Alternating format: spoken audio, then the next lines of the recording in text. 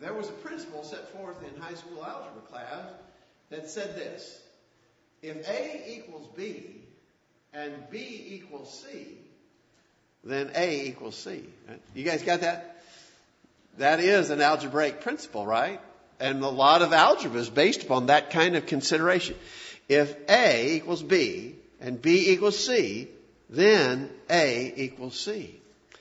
Actually, while that is a foundational math principle in algebra, it's also the basis of what we refer to as deductive reasoning. And so while we would talk about this sort of thing maybe if we were discussing algebra, we would also discuss that if we were talking about principles of logic. And that's what we want to do in our study tonight. We want to talk about deductive reasoning. We want to talk about logic. We want to talk about using those principles in understanding the will of God.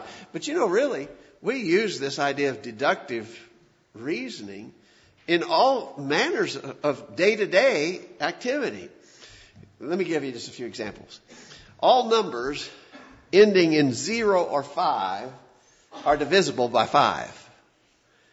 The number 35 ends with a 5, therefore it must be divisible by 5. Right? That would be true, right? And so if the two premises are true, the conclusion has to be true. Here's something easier. It's dangerous to drive on icy streets. The streets are icy now, so it would be dangerous to drive on the streets now, right? We would deduce that from the premises stated. All cats have a keen sense of smell. Fluffy is a cat. Fluffy has a keen sense of smell. That would follow, right? We understand that. It's not hard. How about this? Cacti are plants. All plants perform photosynthesis. Therefore, cacti perform photosynthesis. Easy, right? That all follows. We don't have any problem with that. How about this? Red meat has iron in it. Beef is red meat. Therefore, beef has iron in it. We get that. One more, not to belabor the point, but one more. Elephants have cells in their bodies, and all cells have DNA. Therefore, elephants have DNA. We get it, right? It's called deductive reasoning. I want to suggest to you that God expects us to use our powers of logic and reasoning. We want to talk about using logic and reasoning when it comes to understanding what God wants for us, what He expects from us. And I would argue, and we're going to try to prove from the Scriptures tonight, that God actually expects, wants, and demands that we use our capacity for logic and reasoning to know about Him and to understand His will for us. God expects us to use our powers of logic and reasoning. Stop here for just a minute before we sort of dive into that a little deeper. We stop here just for a minute to thank you for being here. We've had just an unbelievably pleasant Lord's Day in Middle Tennessee. The weather has been like spring or early summer rather than late fall, early winter. I understand from the weather forecast that may change here in the next few hours, but it sure has been a pleasant day. I want to really commend our young people. Joel said that there was just a great turnout of our young people to do work, raking leaves and doing some other things for some of our members. And I just want to commend you for doing that. I think that is a noble thing, and you have been an encouragement to so many by virtue of what you did this afternoon. We thank you all who were involved in doing those things today. Thanks for being here tonight, and especially thanks to any and all who are visiting with us tonight. Let's talk about this. As we were just saying, deductive reasoning is really essential in all kinds of day-to-day endeavors. All things of life are affected in various ways by the power of deductive reasoning. And we think God expects us to do that religiously, but sadly, in religion, logic is often abandoned and it's replaced with emotions, feelings, and false conclusions. Now, that has been a problem for a long time. When people don't pay attention to what logically should follow and instead pursue their feelings, their emotions. Well, this has been a problem for a long time. Look at a sort of a classic example of this. And I want to use the Apostle Paul as the example of this. In Acts chapter 26, Paul describes himself before he became a Christian. And here's what he said about himself.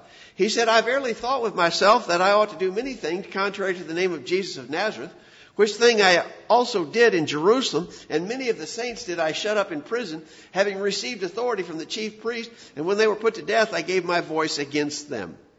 Now, key in on this, I verily thought with myself. It's what Paul felt. It's what he felt he should do. But the fact of the matter is that he had been exposed to strong evidence that said he should do something different. When the Lord appeared to him on the road to Damascus in Acts chapter 9, the Lord Jesus said, Saul, Saul, why persecutest thou me? And he said, Who art thou, Lord? And the Lord said, I am Jesus whom thou persecutest. It is hard for thee to kick against the pricks. This is the King James Version. We've talked about this expression here before, and it seems to be that Paul had been observing things that were trying to push him in the direction of Christianity. Paul had been seeing and observing things, even as he was in the process of persecuting Christians.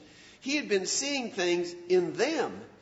He'd been seeing evidence put forth that seemed to indicate that maybe this business about Jesus is true and legitimate. But he had been rejecting that, and he was continuing to do the things that he thought he should do. Things that his emotions and his feelings would lead him to do. He was doing what he thought he should do, but he wasn't doing what the facts were indicating to him that he should do. When the Lord said, I am Jesus whom thou persecutest, it is hard for thee to kick against the pricks. Jesus was pointing out that Paul was battling against logic and reasoning as he continued to persecute Christians. So again, I want to suggest to you that Paul's case is a classic case. Lots of people do it. They pursue feelings over logic. That happens a lot in our world today, especially in matters of religion. Feelings are sort of the guiding principle in most people's religious life. Now, could I make a positive statement here? And I certainly want this to register with you. We are not saying, and I don't want you to leave here tonight saying, well, the preacher says there's no place for emotion in religion. That's not true, and that's not our point at all. Certainly there's a very critical part that emotion is to play in our religious service to God. And so please, no matter what else we might say and study tonight, please don't leave here and say, well, the preacher said if you are emotional about your religion, you're wrong. I didn't say that. I don't believe that. I don't want you to take that away. There is a place, and we should have strong emotional involvement in our religious service.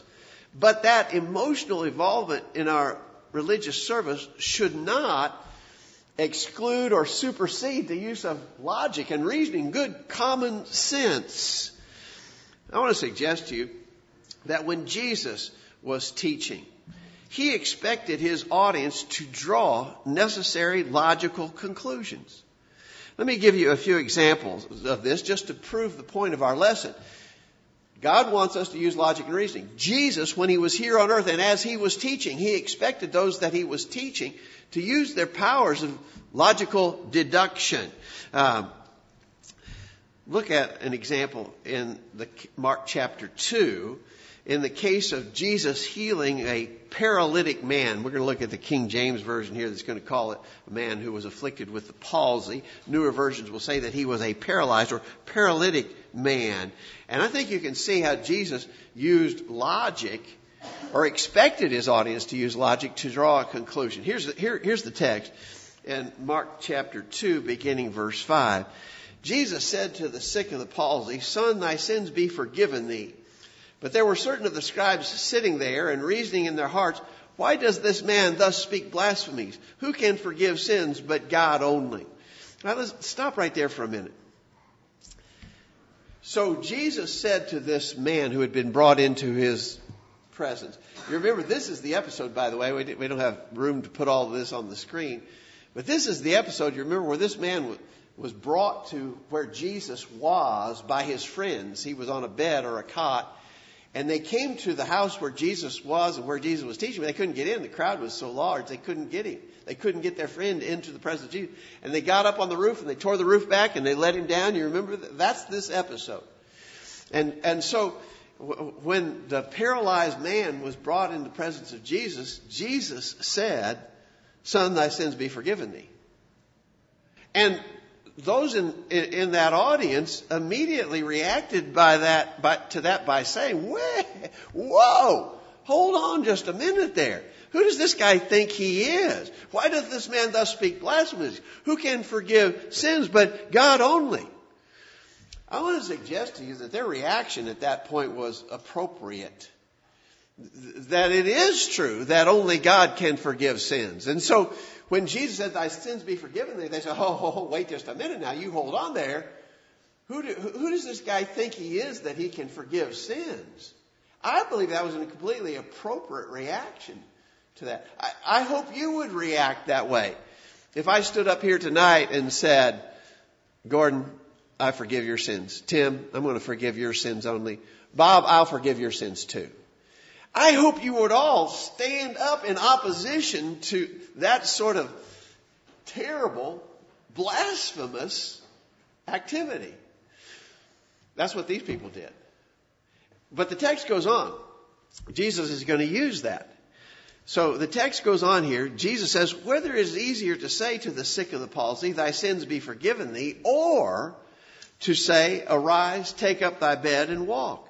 But that ye may know that the Son of Man hath power on earth to forgive sins, he said to the sick of the palsy, I say unto thee, arise and take up thy bed and go thy way into thine house. And immediately he arose, took up the bed, went forth before them all, insomuch that they were all amazed and glorified God, saying, we never saw it on this fashion." So what did Jesus expect them to conclude? He didn't say, in other words, when they said, who can forgive sins but God only? Jesus did not say, well, I'm God. I can forgive sins. I'm God. No, he didn't do that. That really wouldn't have proved his point, would it? Instead of that, he explained, if I can perform this miracle, then that demonstrates that I am God and that I have the power to forgive sins. And so he healed the paralytic man, and he expected his audience. He didn't come out right out and affirm, I am God, I have the power to forgive sin. Instead, he worked the miracle in their presence and asked them to use their powers of logical deduction to say, well, wait a minute. If he can heal the sick, he must be God. If he can heal the sick, he is God. God can forgive sins. He can forgive sins. You see how Jesus expected that logical progression to follow? That's just an example of Jesus expecting his audience to be able to do that. Let me give you another example.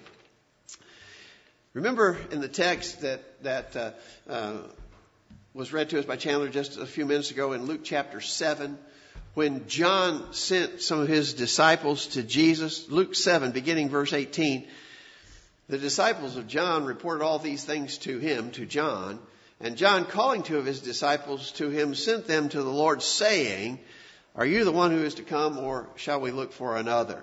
Stop right there. So there's the question. The question asked is, go ask Jesus, are you the one who is to come? That is, are you the promised Messiah? Are you the one who is to come, or shall we look for someone else? That's the question. Now, I think you all remember that we've studied this before. My thinking here is that John didn't have any doubt about the answer to that question, but rather he sends his disciples for their benefit so that they'll get the answer to the question. I don't think John was an inspired man of God. He was the forerunner of Christ that was prophesied in the Old Testament. I don't think John had any doubt in his mind that Jesus was the Messiah. I believe he was sending his disciples for their benefit.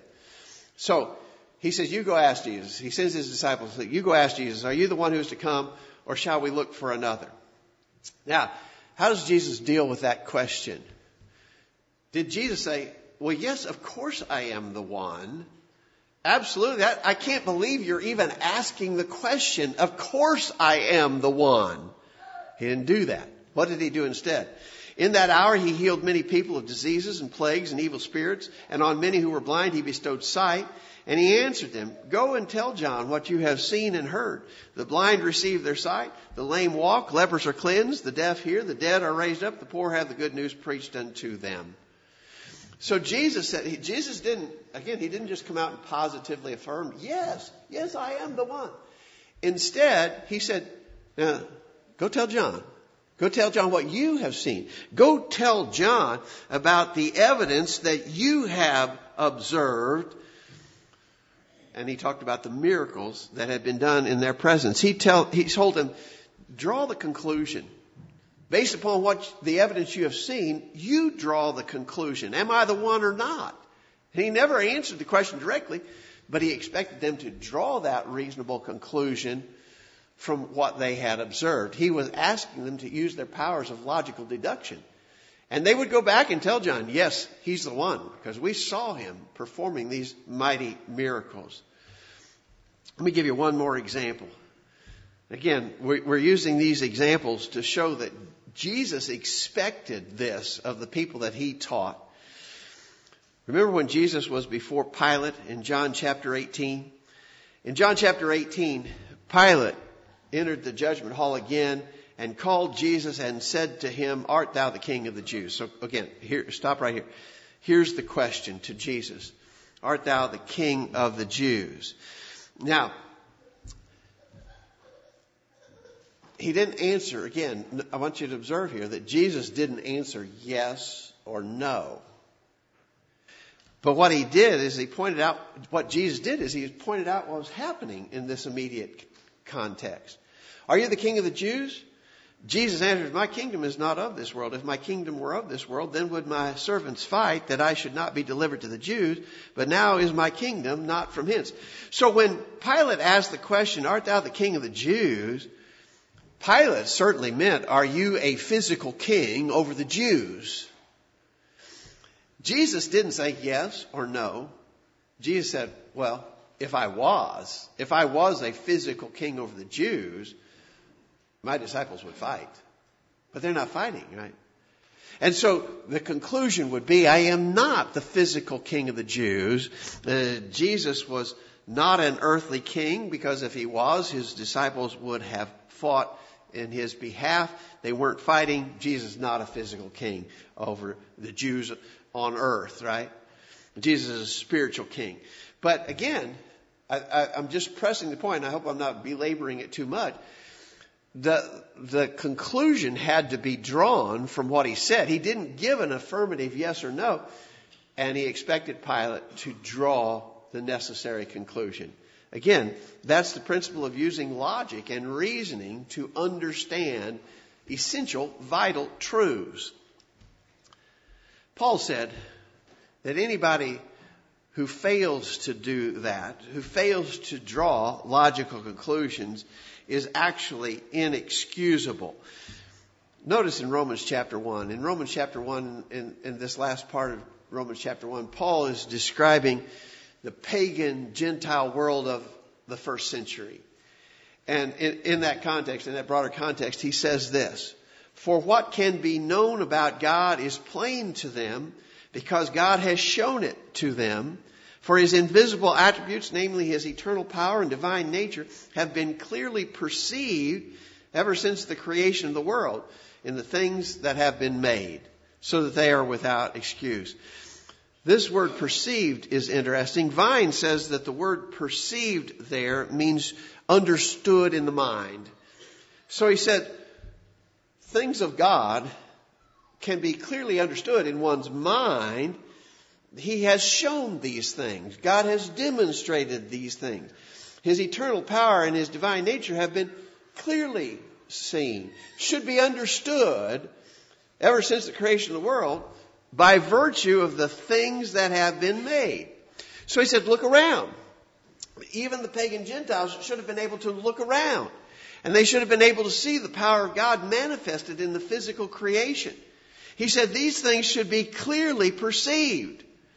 To the extent that they were not, he said, they are without excuse. The fact that they had not perceived these things and had not drawn the conclusion about the Almighty God of heaven, the fact that they had not drawn those conclusions, he said, that's inexcusable.